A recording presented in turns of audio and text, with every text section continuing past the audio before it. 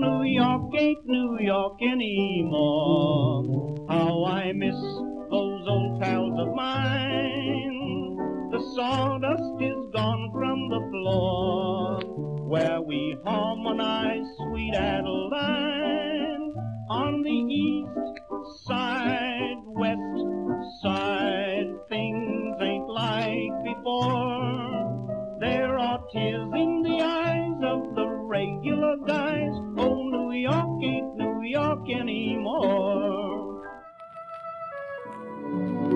Hello, history lovers, and welcome. I'm your host, Dean Karayanis, and this is the History Author Show on iHeartRadio. In this episode, we welcome a familiar face back into the passenger seat of our time machine. It's Tom Clavin, who we last chatted with about the book Valley Forge, which he co-authored with Bob Drury. You can find that conversation with both authors in our archives at historyauthor.com or wherever you're listening now. Tom Clavin returns with the definitive story of James Butler Hickok, known to history as Wild Bill. A soldier in the American Civil War, spy for the Union, scout, lawman, gunfighter, gambler, showman, actor, and romantic, who settled down with the love of his life, Agnes Lake, before ending up buried next to Calamity Jane, something he wouldn't have been too happy about. Yes, there's a lot of myths and legends about Wild Bill, and by the end of his short life, even he couldn't really keep them straight. He crossed paths with names we still recognize and revere today. General George Armstrong Custer, for instance, and he befriended the boy who grew up into Buffalo Bill Cody. He knew Ben Thompson, hung out with Kit Carson, and he, of course, took on a slew of too-slow gamblers and gunmen looking to beat the fastest gun in the West and steal his title themselves. Because when you're the best, there's always somebody gunning for you. This amazing story of the Old West comes to us in the book Wild Bill, the true story of the American frontier's first gunfighter. To call Tom Clavin a prolific author would be an understatement. He's written a stack of books. These include the #1 bestseller Dodge City, Wyatt Earp, Bat Masterson, and The Wickedest Town in the American West. Plus, he's a 15-year veteran of the New York Times and contributor to top periodicals, including Manhattan Magazine, where he's the investigative features correspondent. In addition to Valley Forge, he and Bob Drury have joined forces on books such as The Heart of Everything That Is, The Untold Story of Red Cloud, An American Legend, and Lucky 666, The Impossible Mission That Changed the War in the Pacific.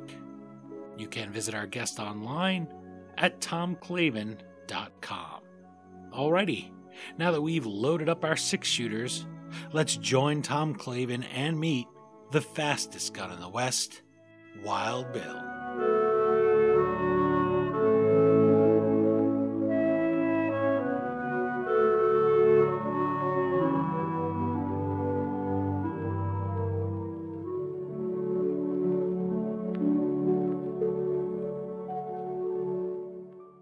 I'm joined on the line by Tom Clavin, author of Wild Bill, the true story of the American frontier's first gunfighter.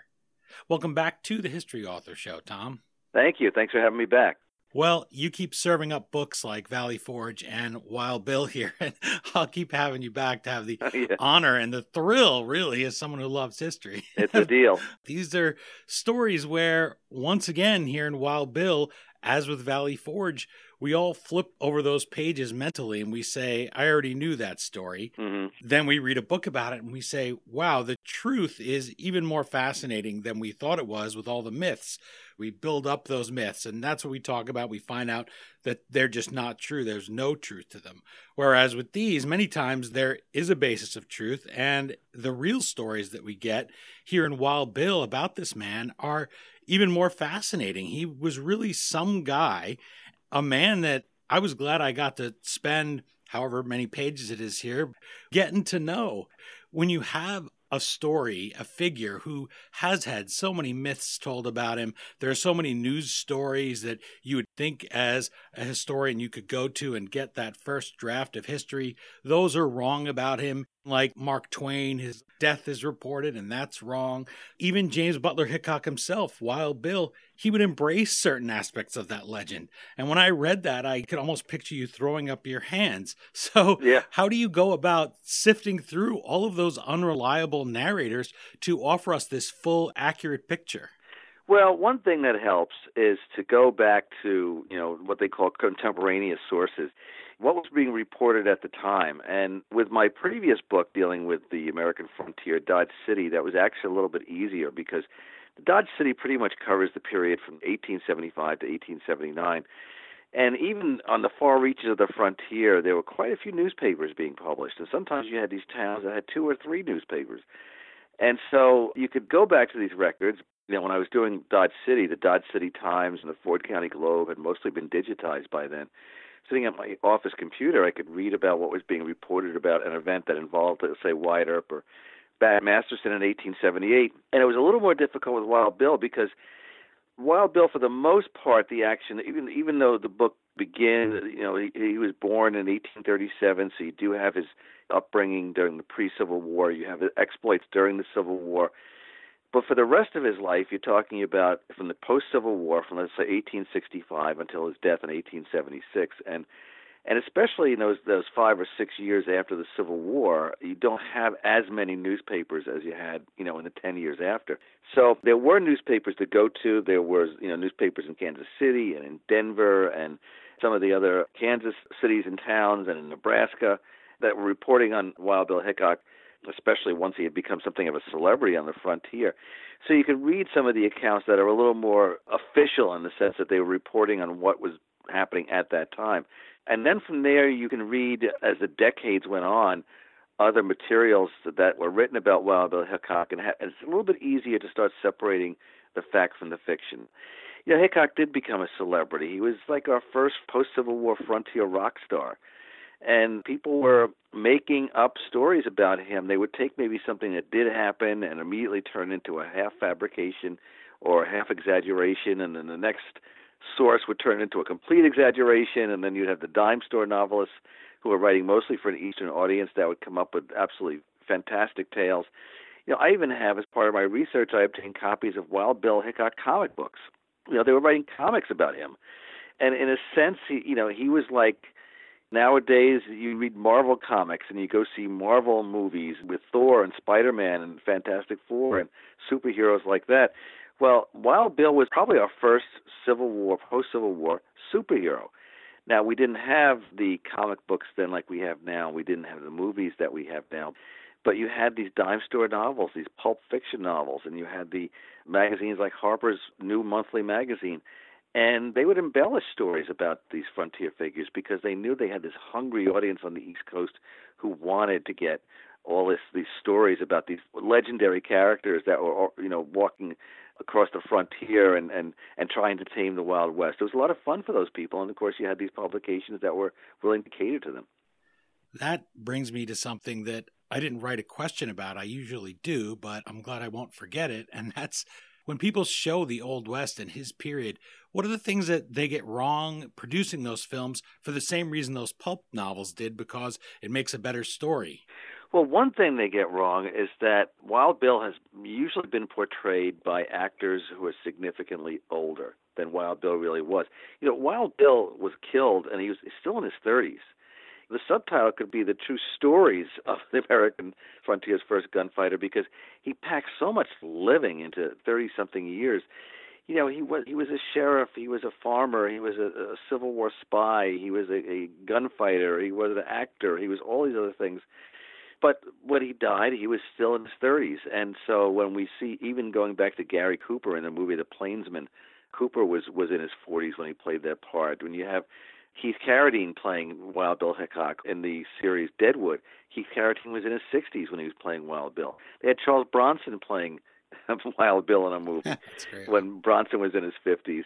You see these older actors, which means that the movie and television audiences have not gotten to really appreciate what a young, dynamic, handsome man he was. I mean, he cut quite a swath across the frontier with his long hair and his outfits that he wore and his buckskin and his yellow moccasins and his sombreros, and he was a really charismatic character, and that's not really come across in any of the movies or television shows on which he's been portrayed. So that's one thing I don't understand. And I think the other thing is that they've pretty much shown a one-dimensional Wild Bill Hickok, mostly shown him as a gunfighter, which he was.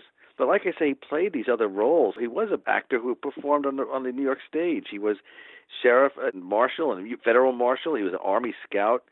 He was all these other things. He's a gambler. He's a big-time gambler. Went from town to town, to gaming tables. So what I'm hoping in my book is that there is a really full three-dimensional portrait of Wild Bill, which we haven't had the luck to have on the screen. And he was tall. You picture these guys as squat, and I haven't seen a ton of the movies. I didn't want to pollute my mind, but just the things you absorb from the ether, right? Seeing these old movies, and you picture them always dirty, filthy guys, usually, right? They just came out of the trail, and it was a dirty time. And you mentioned a few times in the book that he always took a bath. He always looked good. He bathed every day. He wanted to present himself well. He bathed every day, which was pretty astonishing. He would have been the subject of ridicule if anybody had the courage, to make fun of Wild Bill, which nobody did because they were afraid of him. Yeah. But he bathed every day. When he was on the job, so to speak, as a scout or a plainsman or a hunter or anything like that, he would wear the buckskin and the moccasins and everything like that. But when he was in town, when he was in Kansas City, when he was in Springfield, Missouri, and some of these other places where his primary occupation was gambler and man about town, he would wear these Prince Albert coats, and he would wear these vests, and he would have his long hair, washed and flowing down to his shoulders and past his shoulders. And he cared about how he looked and how he presented himself. That became part of not only part of the Wild Bill legend and the myth, but it was part of the Wild Bill reality. He really was not a dandy. I don't think that would be too strong a word, but he was a handsome man. He knew he was a handsome man, and he wanted to present himself well. And that's not just because you're afraid of him rising from the grave and coming after you, right? That's right. I think it's another thing where you picture these gunfighters as, hey, that's a slight. I don't like the look of you, boy, and just popping a couple of bullets in you. For instance, with Theodore Roosevelt, when he's up in the Dakotas, he is in a bar and they start making fun of him because he wears glasses, which similar to the idea of bathing every day where they'd make fun of you. They felt if you needed glasses that you had some kind of moral defect, as strange as that sounds to say today. And the guy starts threatening him with his gun, and TR ends up taking him out with a punch. Thank you, Harvard boxing days for him. But this isn't who Wild Bill was, which is something that comes across here in the book Wild Bill. It does say the true story. You give him many instances of him acting justly. He's someone who hates bullies. He doesn't want to see kids pushed around. He's a nice fellow. I mean, you wouldn't be terrified to be in his presence. In awe, maybe, but I don't feel like I would be afraid. Gosh, if I say I'm rooting for a different team in the Super Bowl, he might pop a slug in me. He wasn't looking just to wipe people out. No, he didn't have a chip on his shoulder. His code of honor, or part of his code of honor, was, listen, I'll treat you the same way you treat me. You have no problem with me, I'm certainly not going to have any problem with you. And he wasn't one that would provoke a fight. In fact, he would sometimes break up fights or defend the underdog. There's one story in the book where he's walking through a town and there's a commotion going on inside this bar and people standing outside looking inside. He asks what's going on. It's at the beginning of the Civil War. It turns out that the bartender there was voicing support for the Southern cause. And some of the other men who were in the bar were pro-union, and they were ganging up on him and beating him up. Now, Wild Bill Hickok was anti-slavery, and he ended up enlisting in the Union Army. He was not a sympathizer with the Southern cause. But he saw one guy who was in an unfair fight being beaten up by a bunch of other guys who were just ganging up on him. And he went in there, and he joined the fight on the side of the beleaguered bartender and beat the other guys up and threw them out of the saloon. He did have that sense of fairness, of right and wrong. He did like children. He never, unfortunately, had any of his own, but he did like children a lot. And he did have a sense of justice, too, that justice should be done. He was not one that thought violence was the answer to a problem. He only resorted to it himself when he felt like he had no choice. An expression he used, I will never let somebody get the drop on me. If he felt threatened, okay, he would go for his guns. But if he didn't feel threatened, there was always another way to work something out.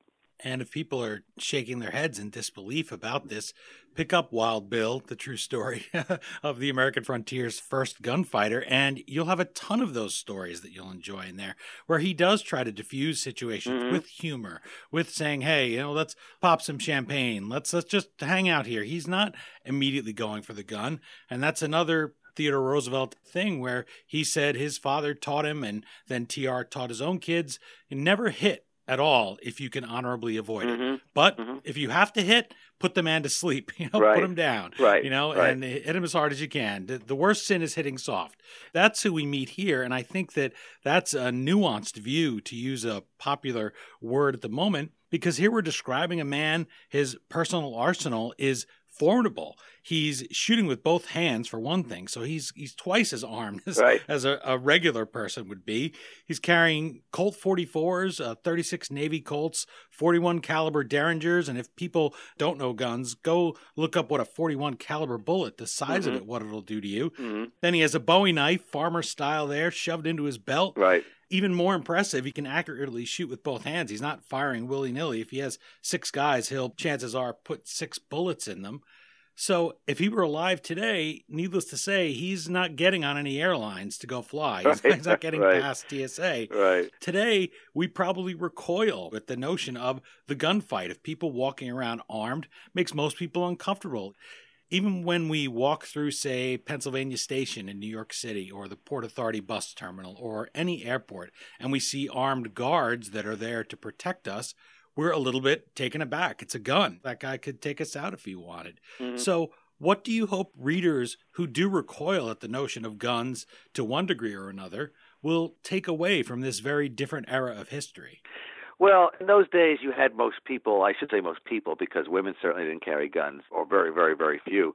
And there were a lot of business people who did not necessarily on a regular basis carry guns, but anybody that had to deal with law enforcement, of course, who were cowboys, who were scouts, who were out in the country, so to speak, on the frontier, because they might encounter hostiles, as they called them, some of the Indians, they were afraid of them.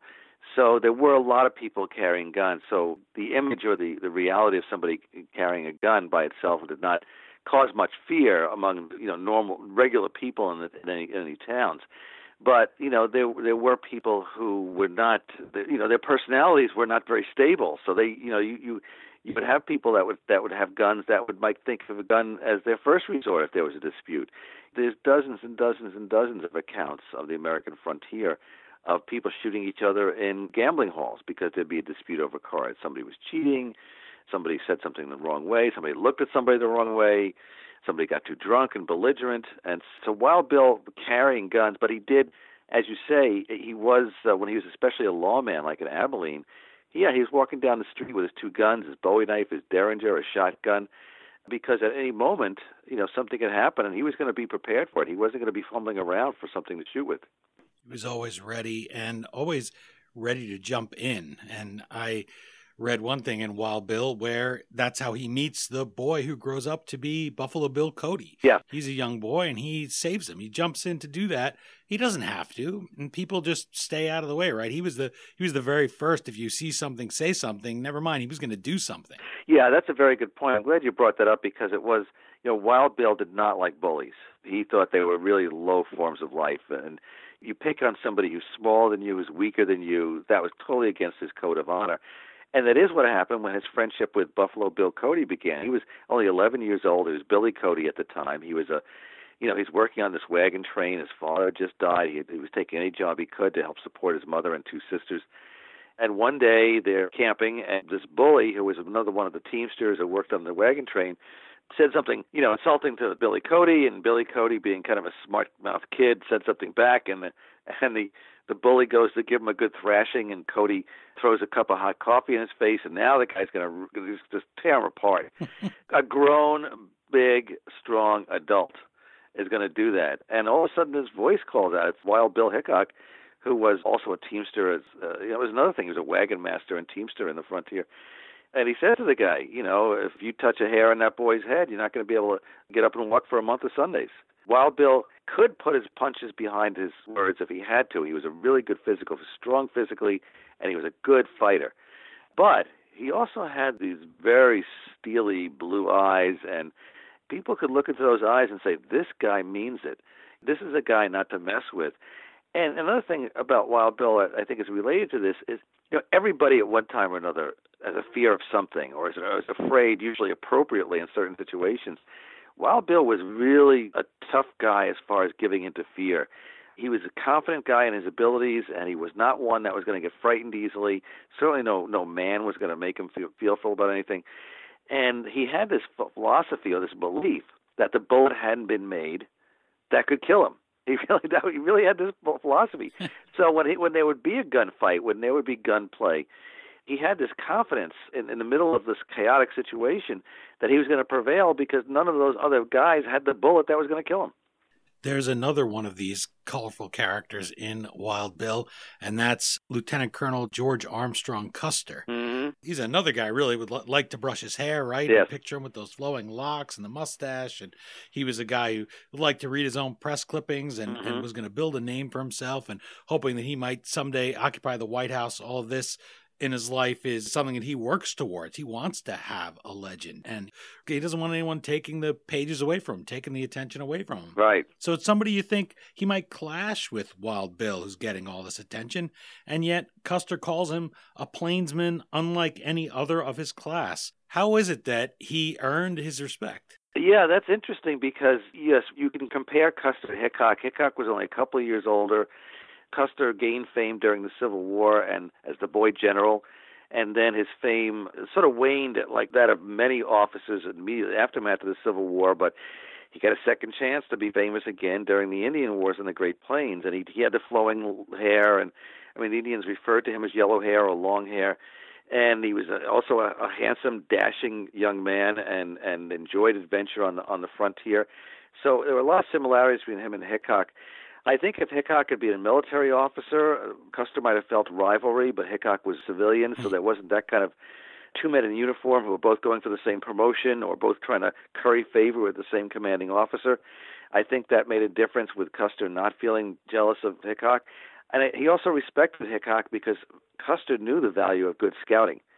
It sort of failed him at that Little Bighorn, but yeah, good point. but until then, he knew if you had good scouts, you had a better chance of your mission being successful. And Wild Bill was a very, very good scout. And it's also interesting too because it's kind of clear from what Libby Custer, George's young wife, writes about Wild Bill that she was totally infatuated with him. There's a fairly lengthy passage that I quote in the book from Libby Custer's memoirs, in which she is just gushing. You can see she's gasping on the page as she's writing these words when talking about when she first encountered Wild Bill at Fort Harker, I think it was in 1866. So she just fell head over heels, and Custer seemed to be okay with that. A good scout's more valuable than a wife. Yeah. Wives are not going to help you in a fight with the Indians, but a good scout is going to help you out a lot. Yeah. Where was she at Little Bighorn, right? He could have used Wild Bill. Yeah, I know. You have so many of those moments in Wild Bill, your book, where you go through and if this was a novel, you would say, wow, this guy's packing a few too many cameos in here. He couldn't have met everyone. He's almost the Zelig of the Wild West where everybody pops up, and he's doing all these things that you wouldn't believe either. He doesn't play ping pong like Forrest Gump does, but he does have a stint working for the Kansas City Antelopes on baseball. So he's a baseball umpire. Crazy. He's a baseball umpire too, yeah. And it is pretty amazing because, the frontier was a big land out there, hundreds and hundreds of thousands of square miles. And it's interesting how often some of these famous figures cross paths with each other. Hickok and Buffalo Bill Cody, who became very close friends, would keep crossing paths with each other. And Hickok would encounter twice Jesse and Frank James. He never got to meet one of the accounts you talk about, the legends and the fabrications, would have him encountering Wyatt Earp and Bat Masterson. That never happened, but it's amazing how many times you read a book and that's in there. Even Richard O'Connor, who wrote what was for many years the definitive biography of Bat Masterson, has Masterson and Hickok in a shooting contest in Kansas City in like 1870 or something like that. Masterson was only 16 years old and hadn't even left his parents' farm by then.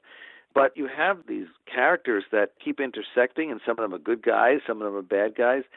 And thankfully, Wild Bill, because he got around so much, there's stories you could tell and verify that he would encounter some of these people. Like I say, Frank and Jesse James, at two different instances, they encountered each other, were in the same place at the same time. So that's kind of fun. It means I can legitimately put in there, not fabricate, but legitimately put some of these names that have gone down in our history of the American West is somewhat well known, and Wild Bill, and they respected Wild Bill. He was an iconic figure, at a fairly young age, and he became that prototype lawman that people years later, like Wyatt Earp, like Bat Masterson, like some others, tried to emulate. It's great that the book Wild Bill isn't just one guy getting the drop after another, him shooting people. I think that would get tiresome. It is easy to dismiss all those men who wound up on the wrong end of Hickok's gun, with apologies to the Allman Brothers, as just generic henchmen in a film, right? When we watch a Western, often those guys aren't even named in the credits, the poor guys, right? Right. They don't get a backstory. They get nothing. Yeah. It's sort of like on the old Star Trek show. Yeah. You knew the guy that was going to get killed when they beamed down to a planet. You didn't even give him a name. Yeah. They said ensign. Yep. Ensign. And the guy might get one line. Next thing you know, he's being phasered. Yeah. So that's true. But in the book Wild Bill, everybody has a name. I mean, there are people that challenge Wild Bill. There are people that fired at Wild Bill, and he killed them. It did happen. Not dozens and dozens of instances that were attributed to him, but it did happen. And I want to give you a little background who these people are. These lives were being taken. Maybe you could say they deserved it in the sense that they were trying to kill Wild Bill and he had to defend himself. But who are these people? What was their motivation? Where'd they come from? So we want to know who these people are, not just indiscriminately knock them off like Wild Bill was some kind of psychopathic killer. He was not. He did not want to shoot to kill, but there were a few times, which are depicted in the book, he was forced into it. You'd get a chance. Andrew Jackson, when he was a judge, guy came before him and he went out and got him. He had done some horrible thing. I believe he may have mutilated his wife, cut her ear off or some terrible thing.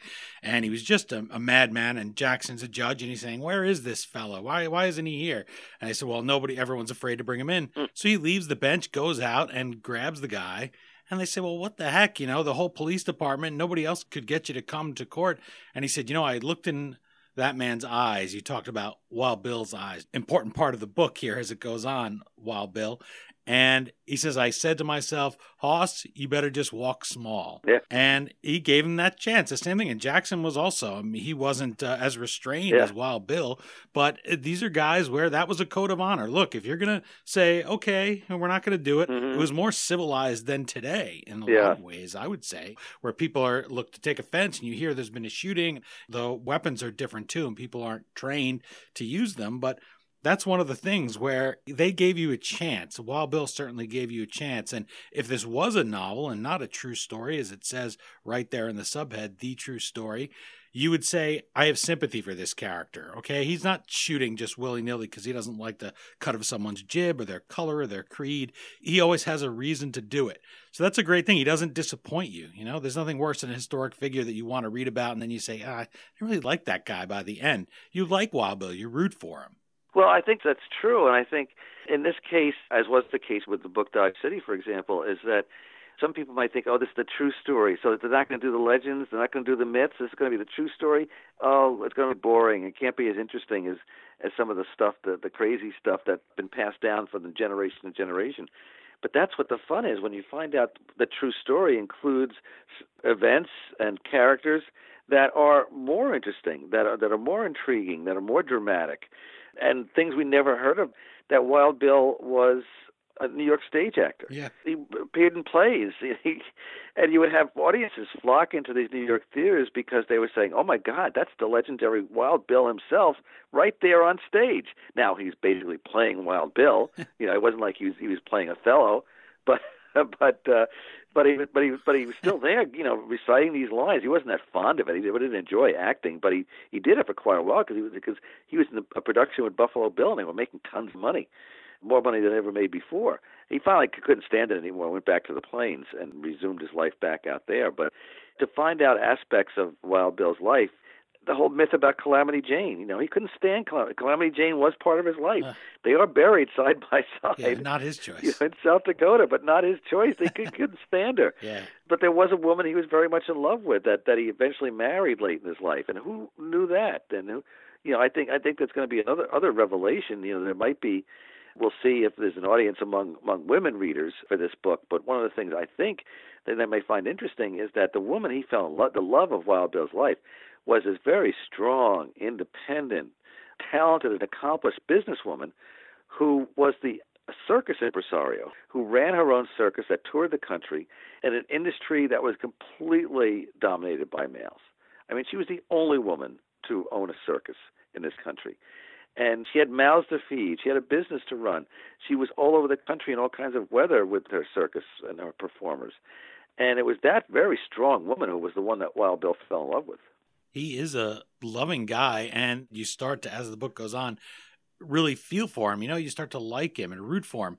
And then you say, oh gosh, I saw those movies where Calamity Jane is his love interest, and now I'm reading the true story. And there's another thing I asked you about movies and what movies get wrong. There's one right there, and that's chapter 18 of Wild Bill, A Woman Called Calamity. Then you deal with his wife and what kind of marriage he had. I think that surprises people too, that he was somebody who, when he got married, it was for love, and he was attached, and he was devoted, and he wouldn't be running around with Calamity Jane or anyone else because he took his vows seriously. There's another thing you don't get from those Westerns. You don't get that image of fidelity. And I think, too, one of the things I'm hoping with this book is that there has been an effort over the years to take some of our, let's say, characters from American history, let's be more specific, characters from our Wild West, the American West, and tear them down a bit. They sort of get built up with a lot of fictions and embellishments and exaggerations, and then the circle comes around and you tear them down.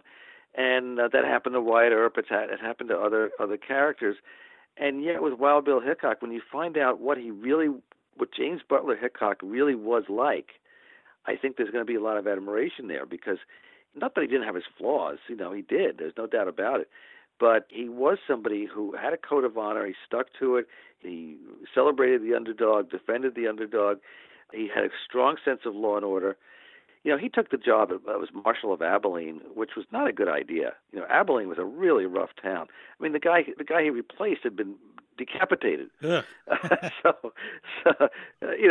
is this a good recommendation for a job? And it wasn't like you were not paid very much to be a frontier lawman, and there was no benefits. There was no 401k or anything like that, and no life insurance. And yet he took the job because he fiercely believed in law and order, and Abilene needed it very badly, and he wanted to build on his predecessor's efforts, and he did. Ironically, the reason why Abilene eventually discharged him as marshal is because they didn't need him anymore. Yeah. The town had gotten too peaceful. Victim of success. He was a victim of his own success. He cleaned up the town, so okay, it's clean. We don't need a two-gun marshal anymore. You're enjoying my conversation with Tom Clavin, author of Wild Bill, the true story of the American frontier's first gunfighter. You can visit our guest at tomclavin.com and enjoy our chat about his previous book, Valley Forge. You can find that in our archives at iHeartRadio or wherever you're listening. Kirkus Review writes of Wild Bill, quote, Clavin writes fluently and often entertainingly of a man shrouded in legend while being all too human. Tom, I can confirm for listeners who can probably tell from my excited tone here that my words aren't even keeping up with my brain, how much I enjoyed your book, Wild Bill. It is entertaining, that's for sure.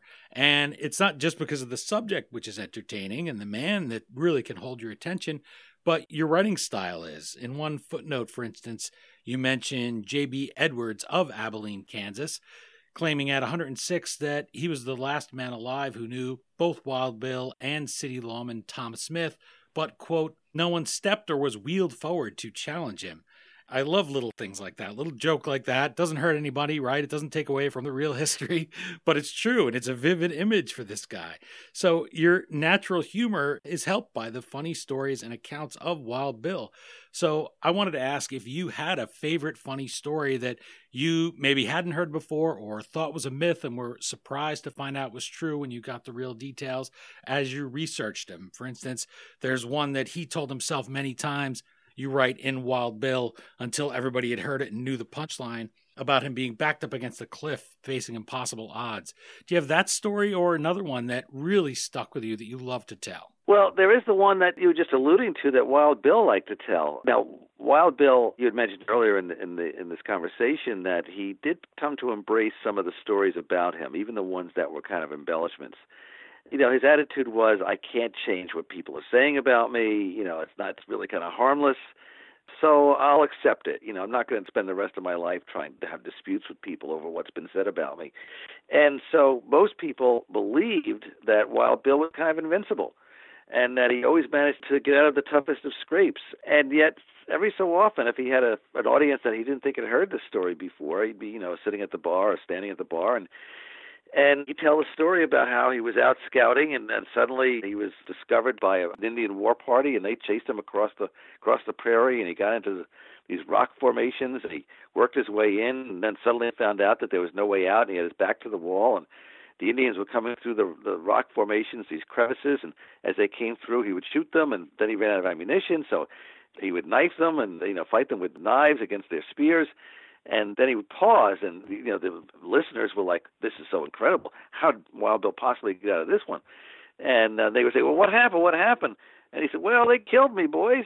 And there would be this stunned silence, and then they would start cracking up, because they totally so bought it that Wild Bill was unkillable. But Wild Bill did have a sense of humor, and so when I was writing the book, I wanted to have humor in the book, or write some things in a humorous way, because it reflected who the main character was. He had a good sense of humor. He liked to laugh. He liked to, he was a saloon guy. If you were to say, is he more like Bat Masterson or Wyatt Earp? He was more of a Bat Masterson guy. He liked to go to the saloons. He liked to gamble. He liked the company of women, and he was an attractive man, and women were drawn to him. He took life seriously if it needed to be taken seriously.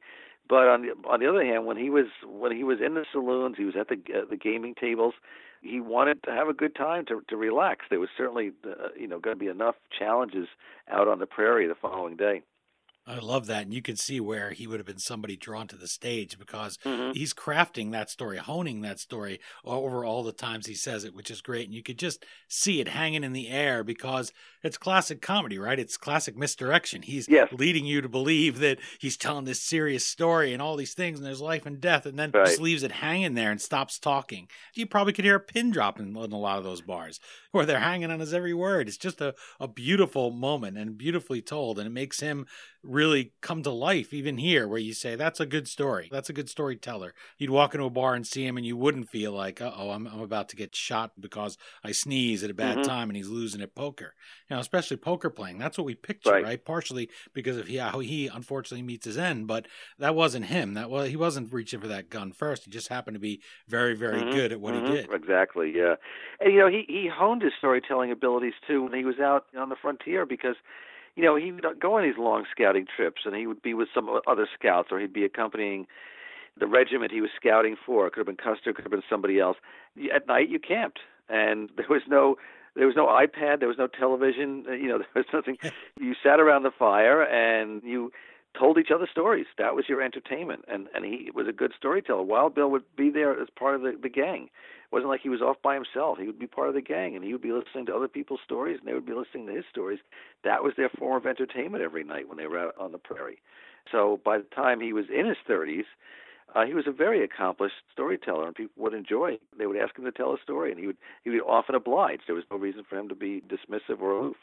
And his stories inform so many of the stories we've told, because they're so universal. Those Western stories, the moments that we love. For instance, in The Good, the Bad, and the Ugly, Eli Wallach's Tuco is in the bathtub, right? And the guy comes in, and if you read the story, this guy was very bitter, the actor. They just found some Italian actor, and they dubbed him over. And I think he was just reading numbers, but the director, Sergio Leone, encouraged him to really think of the worst thing that you could, and he was very angry. And Eli Wallach ends up shooting him. Right, He has a gun under the water. Yeah, he has a gun in the bathtub with him. And he tells him, when you have to shoot, don't talk. And Wild Bill has a story very like that with this Irishman named Sullivan that you have here in Wild Bill, the true story. And he's there, and he's literally telling Wild Bill and everyone else who will listen how they're going to report Wild Bill's death, and how they're going to report me killing him, and how cool it's going to be. And Wild Bill eventually just shoots him, right? And he says he talked himself into his grave. So how should we remember these men who Hickok did put in their graves as more than just those generic red shirts of the Old West? Well, obviously they picked the wrong guy. You had some people that deliberately did seek out Wild Bill because of his reputation. And we've seen this plot line in many, many movies, such as The Gunfighter with Gregory Peck and other pictures like that, where you have this younger, faster gun that wants to take out the top guy. You can immediately, overnight, make your own reputation as a gunslinger, as a man killer was the phrase they used back in those days. If you kill the guy who has killed others, it's like knocking off the champion in boxing. You become the champion. Sure. So there were some who deliberately did. There were some that were foolish. They were drunk and they were belligerent, and unfortunately, because their senses were so dulled, so to speak, they didn't quite grasp the gravity of the situation.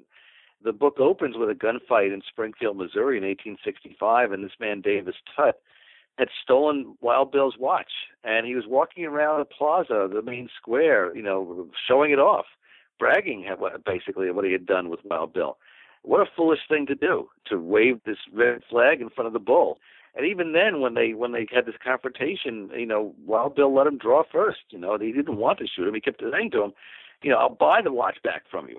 He didn't want to kill anybody. Yeah, everything. So I think what these guys did is they just picked the wrong man. Even when Wild Bill gave them a way out, they weren't smart enough to seize it. You mentioned him and his time in Abilene, Kansas, and I wanted to mention that. He's celebrated there alongside favorite son Dwight D. Eisenhower.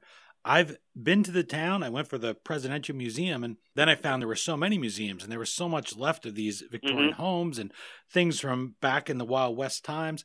When people pick up your book, Wild Bill, and they maybe want to go and see some of the Old West, something beyond just a kitschy thing where it's not really very accurate, and people are wearing watches walking around it, and you really don't feel like you're absorbed by it. But maybe you want to go walk some of the ground where Wild Bill walked. Where can you go? What is left of his Wild West today? Well, not a lot. I mean, in Abilene, there definitely is a part of Abilene that you can immediately feel like you're back in the Old West, that you're back in the 1800s. So there is something of Abilene that remains to this day, of frontier Abilene. But you go to places like Hays City, Wild Bill was a lawman there, you're not going to see much. Even these days, if you go to Dodge City, I think Dodge City is a great place. And when I've been there, they find really, really nice people in Dodge City. But they'll do, for tourism reasons and for income reasons, understandably, they'll do the reenactments of things in Dodge City and shootouts or whatever. But for the most part, that's not the Dodge City of the 1800s anymore. Their number one industry right now is a meatpacking plant.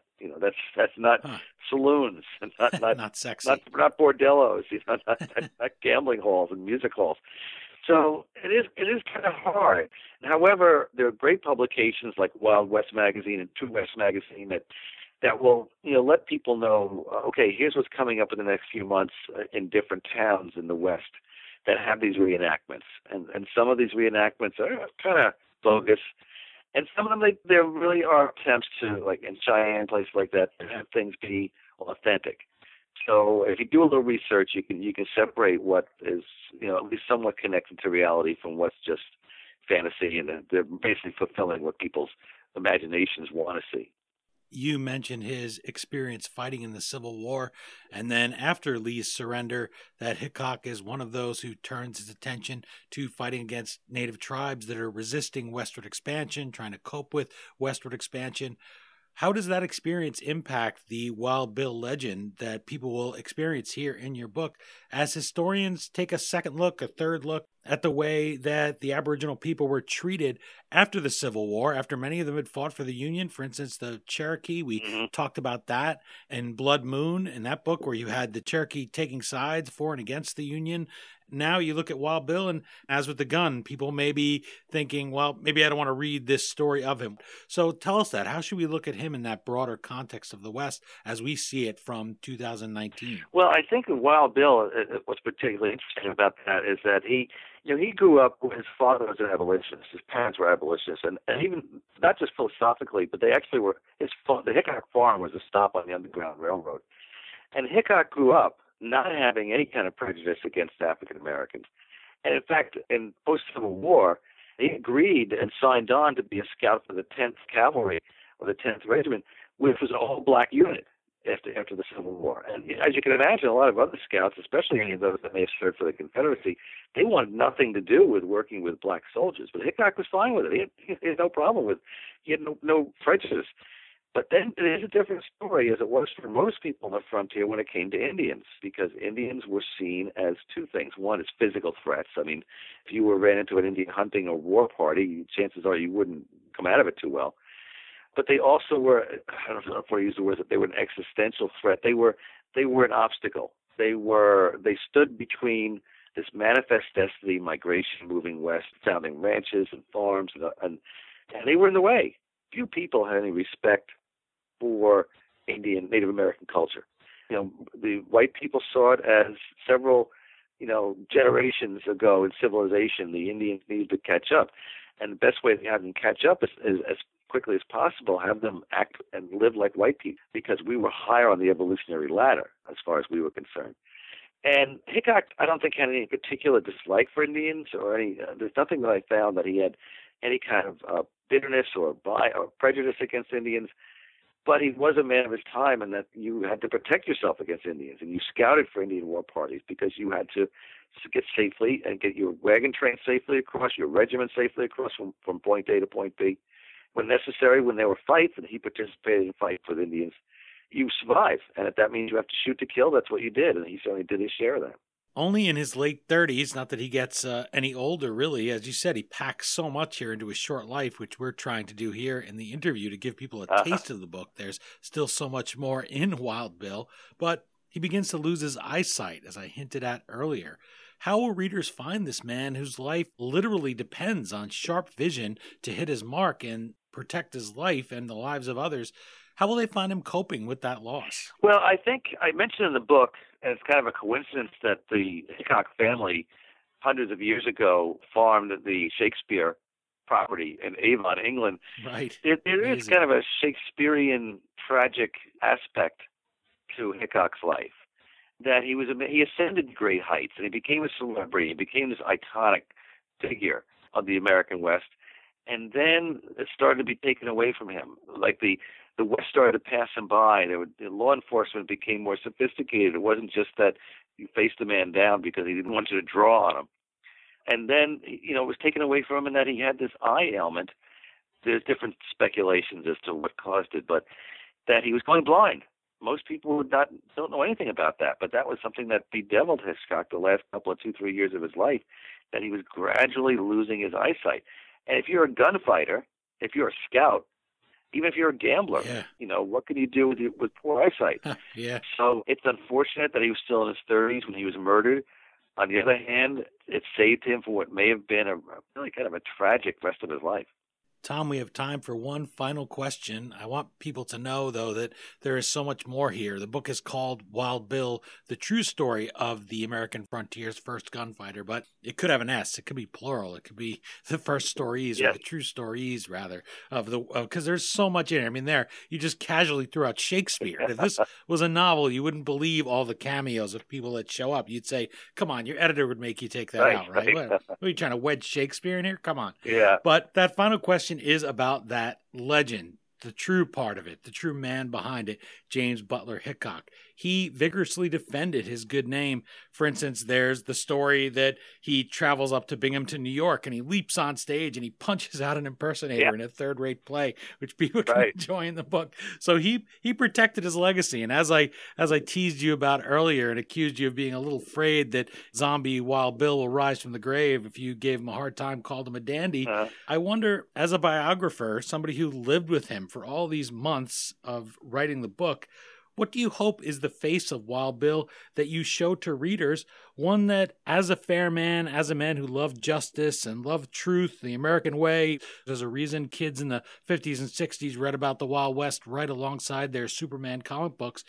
What do you hope the book will be that would please not just your readers, but also the legendary gunslinger if he read it today? Well, he was very much his own person. He was confident in his abilities. He was mostly fearless in situations. He had a code of honor. He thought that he was living the life that one should live with honesty and integrity, and he didn't want that to be questioned. It should not be questioned because it was a lot of extra work to not take shortcuts, to do things the right way.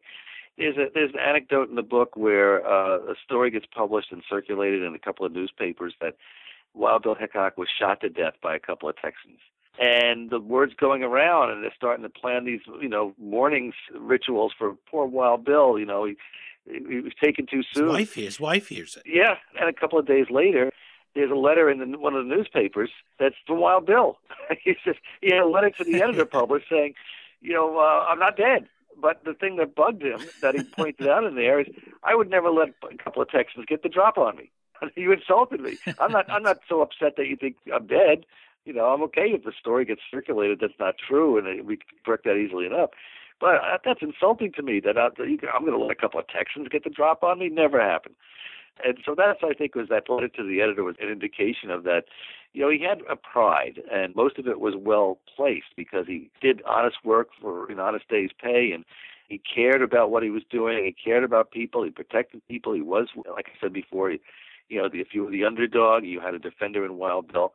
And so he did not want to die, and actually the way he was murdered, he didn't have any time to reflect upon the fact that he was dying. But if he had that opportunity, I think for the most part he would have said, I lived life as best I could, as honestly as I could. Was an honest guy, a sweet guy, which may surprise people. That's how I read it in Wild Bill. Respectful guy, humble guy. In fact, when he writes that letter to the paper, he even tells them, I read your paper above all others. I've subscribed to it. I've been reading your paper for X number of years now. He wanted to toss that in there, like, hey, you guys doing a great job, by the way.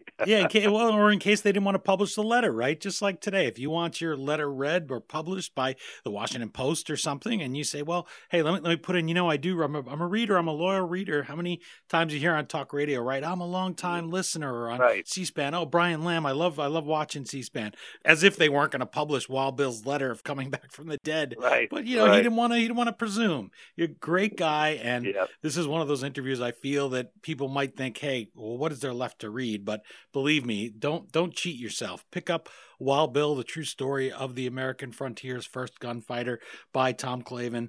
Tom, thank you so much for joining me today, my pleasure. Putting up with my effusive praise here for your book. I wish you the best of luck here with telling the story of the man behind the legend. Thank you very much. Appreciate it.